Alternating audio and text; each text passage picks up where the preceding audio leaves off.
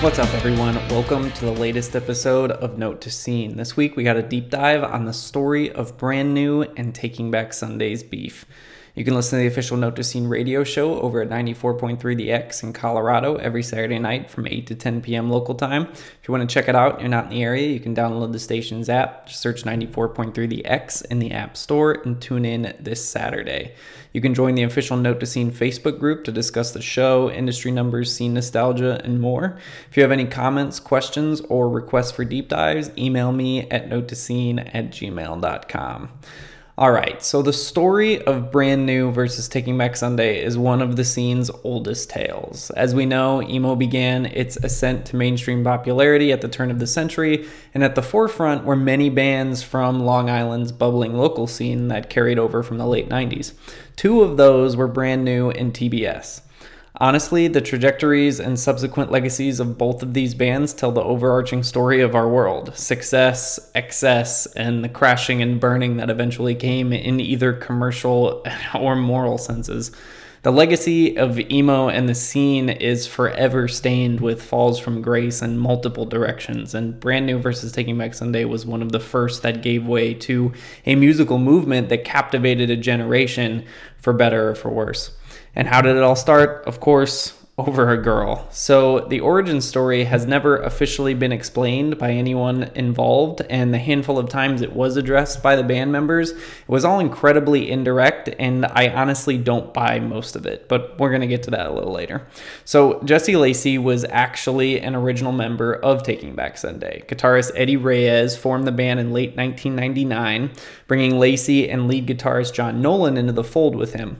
Soon after forming, they recorded a self-titled demo EP, which, as far as I can find, Lacey does play bass and some backing vocals on. But the band also had a different vocalist during this time, named Antonio Longo. Check out this song called Summer Stars.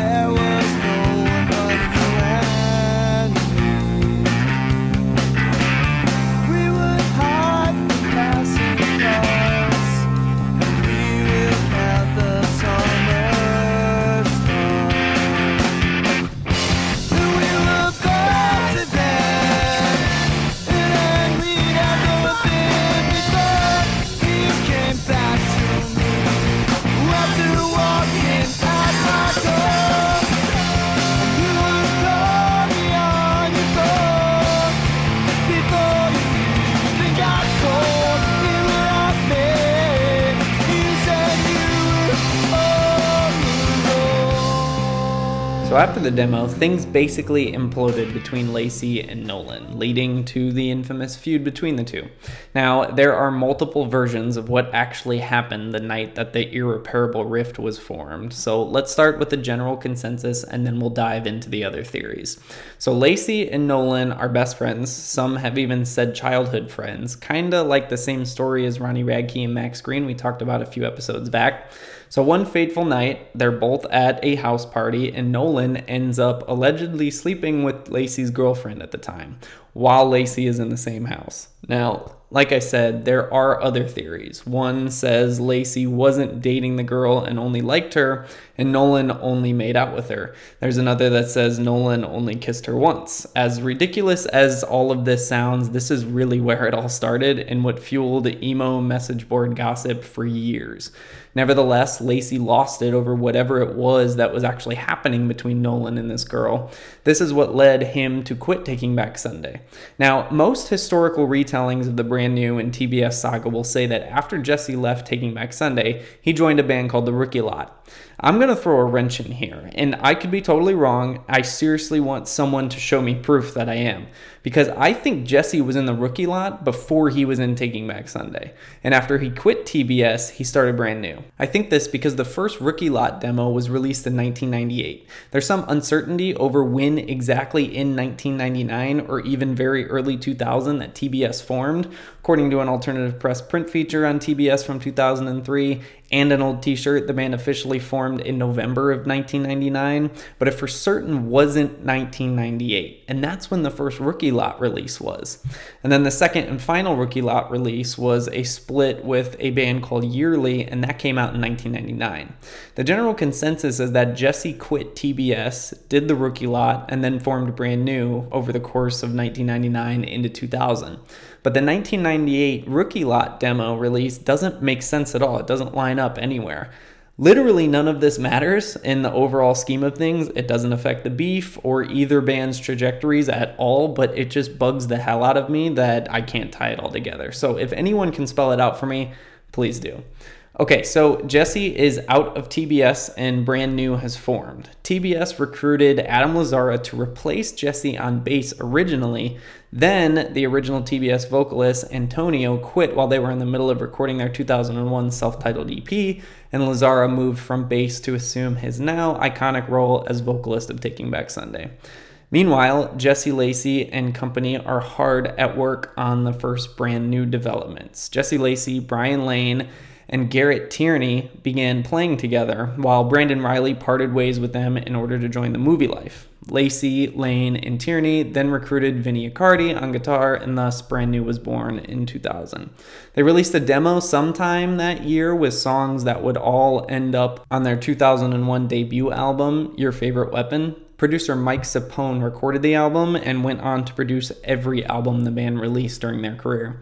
But the focus here are the moments on the album that aim at John Nolan and Taking Back Sunday, most notably the iconic emo anthem 70 times 7. There is so much to unpack about this song that I gotta do it in layers. So the title, 70 times 7, it references the Bible passage Matthew chapter 18 verse 22, which reads, "Jesus answered you, I tell you, not 7 times, but 77 times. The verse refers to a larger depiction of Peter, who was one of Jesus' disciples, asking Jesus how many times he should forgive his brother if he sins against him, and if 7 times was enough. To which Jesus replied, not 7, but 70 times 7, which is just a Jesus metaphor to say you should always forgive people. So the title and biblical reference is ironic in this case because the song is the furthest thing from forgiveness. Some people think Jesse references the party where his beef with Nolan began in the first verse of the track, where he says, "For 12 years I've held it all together, but a night like this is begging to pull me apart. I played it quiet, left you deep in conversation. I felt uncool and hung out around the kitchen. I remember I kept thinking that I know you never would, and now I know I want to kill you like a best friend only could." Keep in mind, this was only 2001, but still, rock bands didn't write diss tracks, and they sure as hell didn't wish death on other people. But as we all know, there's plenty more throughout the rest of the song, especially the bridge, which is certainly in the top 10 emo bridges of all time. He says, "Have another drink and drive yourself home. I hope there's ice on all the roads and you can think of me when you forget your seatbelt and again when your head goes through the windshield." And then, of course, there's the additional bridge lines, "You're as subtle as a brick in the small of my back, so let's end this call and end this conversation," which sprung a huge rumor back in the day that that's what Lacey told Nolan on a phone call after everything that happened. Do with that info what you will. So after this, TBS fired back in 2002, a year later on their debut album, Tell All Your Friends, with the song There's No I in Team, which had multiple direct shots at Brand New. First off, Adam and Nolan toss lines back and forth throughout the song and begin with the lyric, "And I've got a $20 bill that says you're up late nights starting fistfights versus fences in your backyard, wearing your black eye like a badge of honor, soaking in sympathy from friends who never loved you nearly half as much as me." Of course, the $20 bill bit references Brand New's mixtape, and then TBS goes straight for the throat, quoting lyrics directly from 70 times 7. "Is this what you call tact? I swear you're as subtle as a brick in the small of my back, so let's end this call and end this conversation. There's nothing worse. I swear you have no idea the jealousy that became got me thinking that you always had it way too easy." Historically, track against track, Brand New won the battle. But in the moment, it was like nothing this bubbling emo world had ever seen before. We were enthralled. The message boards were alive with the glory of what would end up being emo's most iconic beef. which led to the dissection of other songs from the bands. People linked everything from lyrics in Brand New's mixtape and TBS's Timberwolves at New Jersey to the feud, and then came the merch. Even at this point, both bands knew they could make some money off of the beef, so why not make some shirts, right?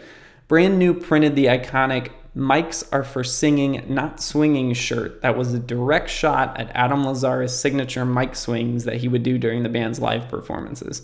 And of course, TBS hit back with a shirt that had a microphone that said "Proudly Swingin' since 1999.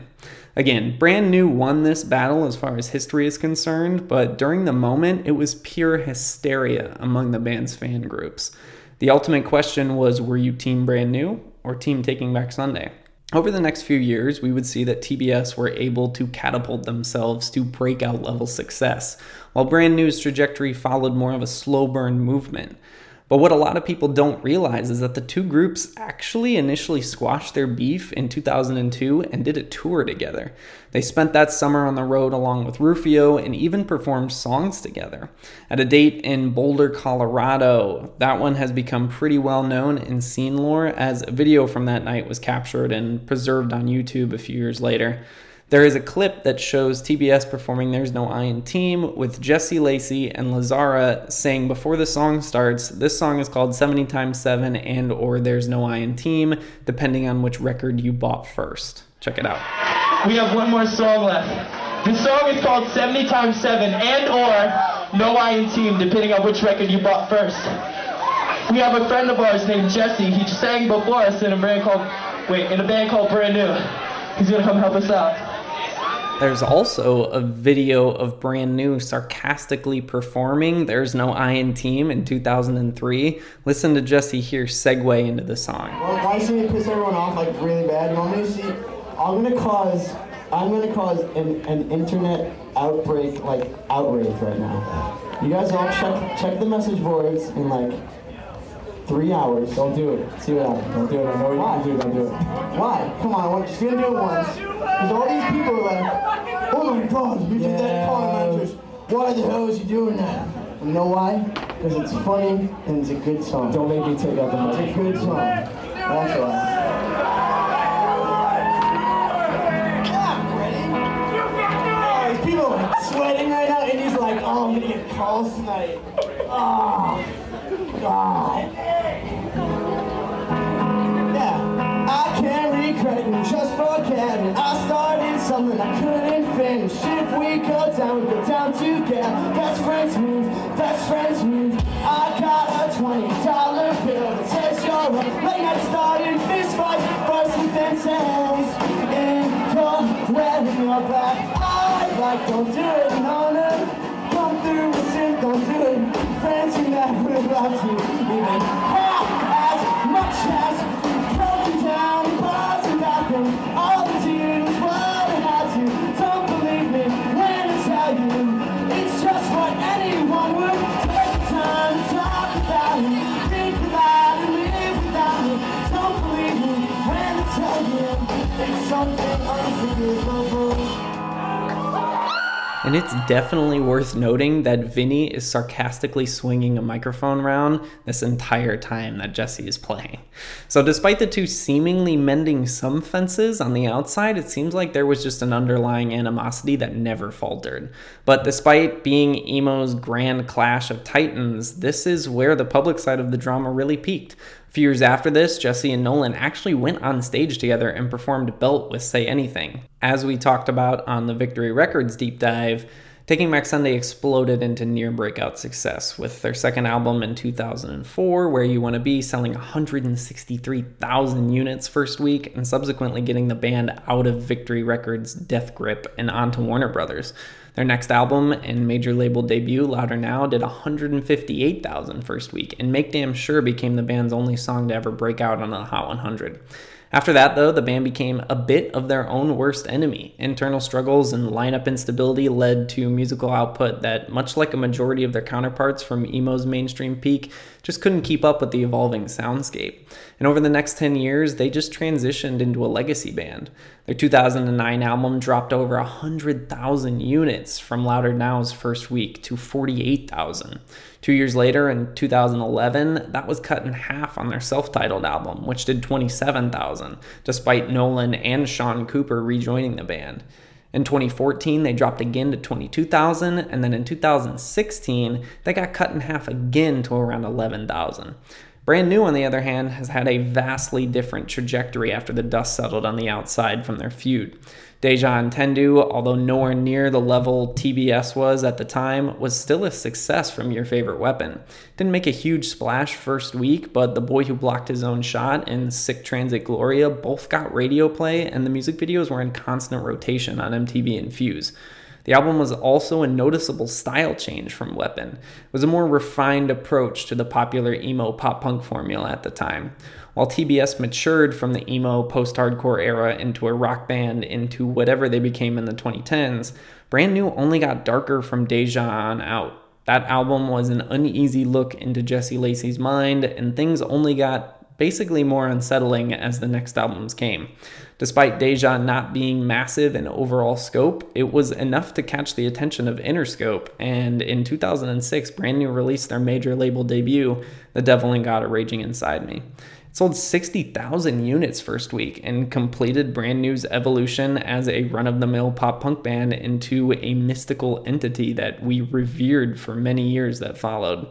From the artwork to the lyrics to the music, the mystique surrounding this album is unmatched in the scene as well as far beyond it. And I don't want to turn this into a Brand New deep dive, but Jesse's lyricism is a window into the person he was during this time. Not that Atoms weren't for TBS, but there's a reason why Brand New became what it did and TBS became what it did. Anyone actually listening to what Jesse was saying in these songs could tell he wasn't in the best place, whether the themes were regarding a higher power or self-medicating. But we as humans romanticize self-destruction. We romanticize self-tortured souls. Thematically, it's literally what emo was built on. It extends into nearly every facet of entertainment. I mean, look at shows like House and Rick and Morty, or hell, even the real-life instance would be Steve Jobs and all the documentaries they made about him. Just last episode, we saw Tony Brummel of Victory Records idolize Jobs and become a raging narcissist that fucked over band after band after band. But by today's standards, House, Rick, and Steve would have probably all been canceled and banished from having any kind of public career at this point. And look what happened to Jesse. So there were a few more instances over the years where TBS acknowledged the feud. In 2012, Adam, John, and Sean Cooper were playing an acoustic show and were getting ready to play There's No I in Team. John and Adam beat around the bush for a minute or so, debating whether or not to explain the song's actual origins, and then Sean finally says John and Jesse both liked the same girl, John made out with the girl, and Jesse got pissed, and that was it. Personally, I don't buy that at all. If it was as simple as that, they would have come out and said that years ago. It wouldn't be this difficult thing to talk about. Anyway, listen for yourself. What the fighting and the songs were about were much, much better than what really happened. So it really kind of ruins it to like take away. It just takes away because it's like such a great. There's so many great stories out there. It's funny too, because even after all this time, I got folks come up to me like, "Yo, so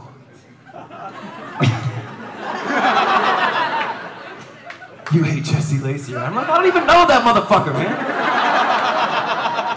But I like to keep it real mysterious, so I'll be like, I don't know. Slow walk away. But the whole thing is we haven't even. I mean, see, because John and Jesse grew up together, and we had this thing, because we listened to a lot of hip-hop at the time, so we figured... Gabe. So we figured, why not try this thing out, you know, because Jay-Z and Nas had that thing. Yeah. I think it sounds really ridiculous for me to be talking about it into a microphone. Play the rookie line! That is like... Yeah, that is definitely part of the truth. And it absolutely worked because it came this way bigger thing than it ever was. I think that Sean Cooper can tell the real story to people. I think really when it comes down to it, Sean Cooper is the man. He knows the real truth. The truth behind the truth. Hanging with Mr. Cooper. No, I don't. I thought you were going to tell a great story. That was your shining moment to blow Philadelphia's mind. All of Philadelphia's in this one room right now. Check this out, okay. John and Jesse liked a girl. John made out with a girl before Jesse did. Jesse got bummed about it, and all these songs happened because of it.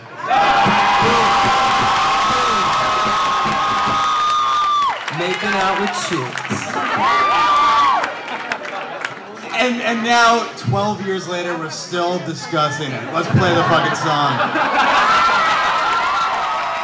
Then, in a 2015 interview, Adam revealed that his feelings regarding Jesse hadn't changed. Here's an excerpt from that interview.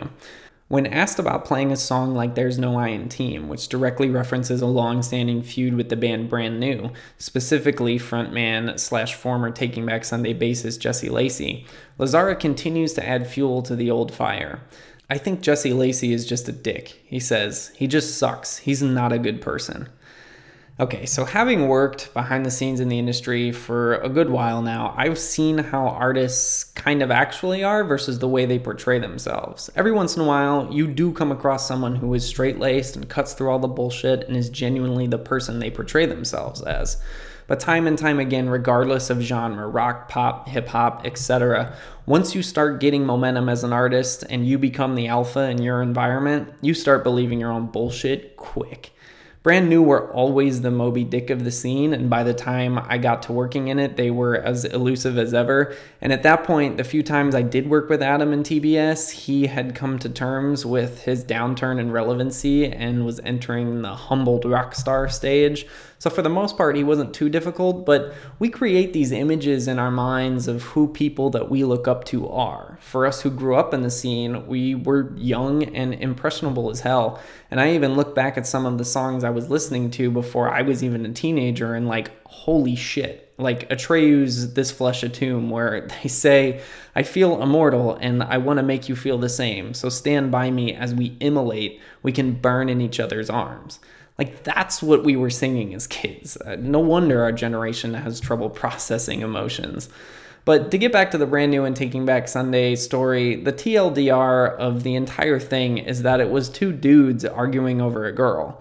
The longer version is how the toxic traits in those people affected those around them and each of their band's careers, from the music itself to their individual trajectories and eventual downfalls. As you likely know, Jesse Lacey was accused of sexual misconduct by two women in November of 2017, which included soliciting photos of them when they were minors, among other things. Officially, Brand New have been silent since Jesse released a statement following the allegations. There have been a few blips on the radar, though, like a mysteriously unreleased Brand New song called Simple Man being leaked onto the internet on New Year's Eve 2018. And then most recently, a few weeks ago, when music journalists Dan Ozzie and David Anthony said on their podcast while discussing a Ryan Adams interview pitch that Brand New is about to, quote, attempt to re-enter society. So take that for what you will. There is no other concrete information to go off of other than that, but I will say the potential for Brand New comeback has been whispered around for the last few years, the same way My Chemical Romance's comeback was whispered around for years. It feels the exact same way. And to that, I will quickly sidebar and say, if you want to know when a band is coming back, or at least hear a rumor that a band is coming back, be friends with booking agents. If a band is worth anything, they'll likely play a show before anything else, and booking agents have the loosest lips in the business. But beware, I said rumor because bookies were bragging around an MZR comeback for years before it actually happened. But really, after the dust settled from the songs on those first TBS and Brand New albums, there wasn't much back and forth between the two bands, which makes it interesting how history has made it seem like it was this Jay-Z versus Nas level feud, when really it was just two insecure dudes who were actually kind of good at music and just so happened to be at the forefront of a movement that would explode over the next few years. Does it still go way deeper than that behind the scenes? I definitely believe so. Like I said earlier, we really have no idea what these people are like behind closed doors. Even working with someone professionally on random occasions, I still didn't get the real Adam Lazzara. We don't know what actually happened that night between Jesse, John, and that girl. We don't know what kind of people Jesse and John were in the late 90s. We don't know what conversations were had, what phone calls were had, what events led to that night, or what happened afterwards. All we really have are the songs, and that's why this beef has stood the test of time. 70 times 7 and There's No I in Team will last until the end, and so will the lore around them. Alright, that does it for this week's deep dive. Before we wrap up, let's catch up on radio a bit. So it looks like MGK and Black Bear have begun their fall after peaking at number 4 on Top 40 Radio. That is still a great run for that track. They're down to number 6 right now and down over 6% in plays. At Alternative Radio, they're at number 5 and down 2% in plays. It was a hell of a run. We'll see where it's at next episode, but I do expect it to have a pretty big fall. Over at Alternative Radio, 21 Pilots Shy Away is still sitting at number 1, but there hasn't been a top 40 push yet, which I just don't understand. Hopefully that comes soon because they need it if they want to get any momentum outside of the click behind this album. All Time Low's Once in a Lifetime has officially broken the top 10 on Alternative Radio, sitting at number 10 and up nearly 5% in plays. And interesting here, the MGK song with Kellen Quinn is now inside the top 20 on Alternative Radio at number 19. Off the top of my head, this is the highest Kellen has ever been on alt radio. I'm going to be watching this track pretty close over the next month or so. Kellen might be able to somehow have a big moment from it here. The Maine are continuing their steady rise with Sticky, sitting at number 25 and up nearly 10% in plays. I have a really good feeling about that song. Nothing Nowhere drops to 26, marking the definitive end of his rise up the chart for now. Fingers crossed they can get some momentum behind another track from the new album. Unfortunate news to report again for the Mod Sun and Avril Lavigne track, as they've all but completely dropped off the chart, sitting at number 47. I really hope that Avril album drops soon so I can finally do the official Avril deep dive on the podcast. Over at Rock Radio, Bring Me the Horizon have broken the top 5, sitting at number 4, and they're still up 3.5% in plays, making this their highest charting song on rock radio since Throne in 2015, which peaked at number 1. Right now, they have The Offspring, Seether, and Aaron Jones in front of them. Offspring is starting to lose some momentum, so I don't foresee them being a problem as long as we can keep the momentum up. But Seether and Aaron are both still up in plays, and Seether is almost a guarantee number 1 at rock radio, even still nowadays, so we'll see how the next month shakes out. But they have a shot at having their second number 1 rock radio song here. Surprisingly, almost right behind them are A Day to Remember at number 6 with Everything We Need. This is officially the highest charting song of their career on rock radio. So the band finally has a moment they can champion despite how much of a shit show the album has been so far. And I'm sure they're going to drive this into the ground, trying to pass off how they're doing so well and everything is just awesome. It's definitely a start, but they're going to need a lot more than just this to get the ship righted.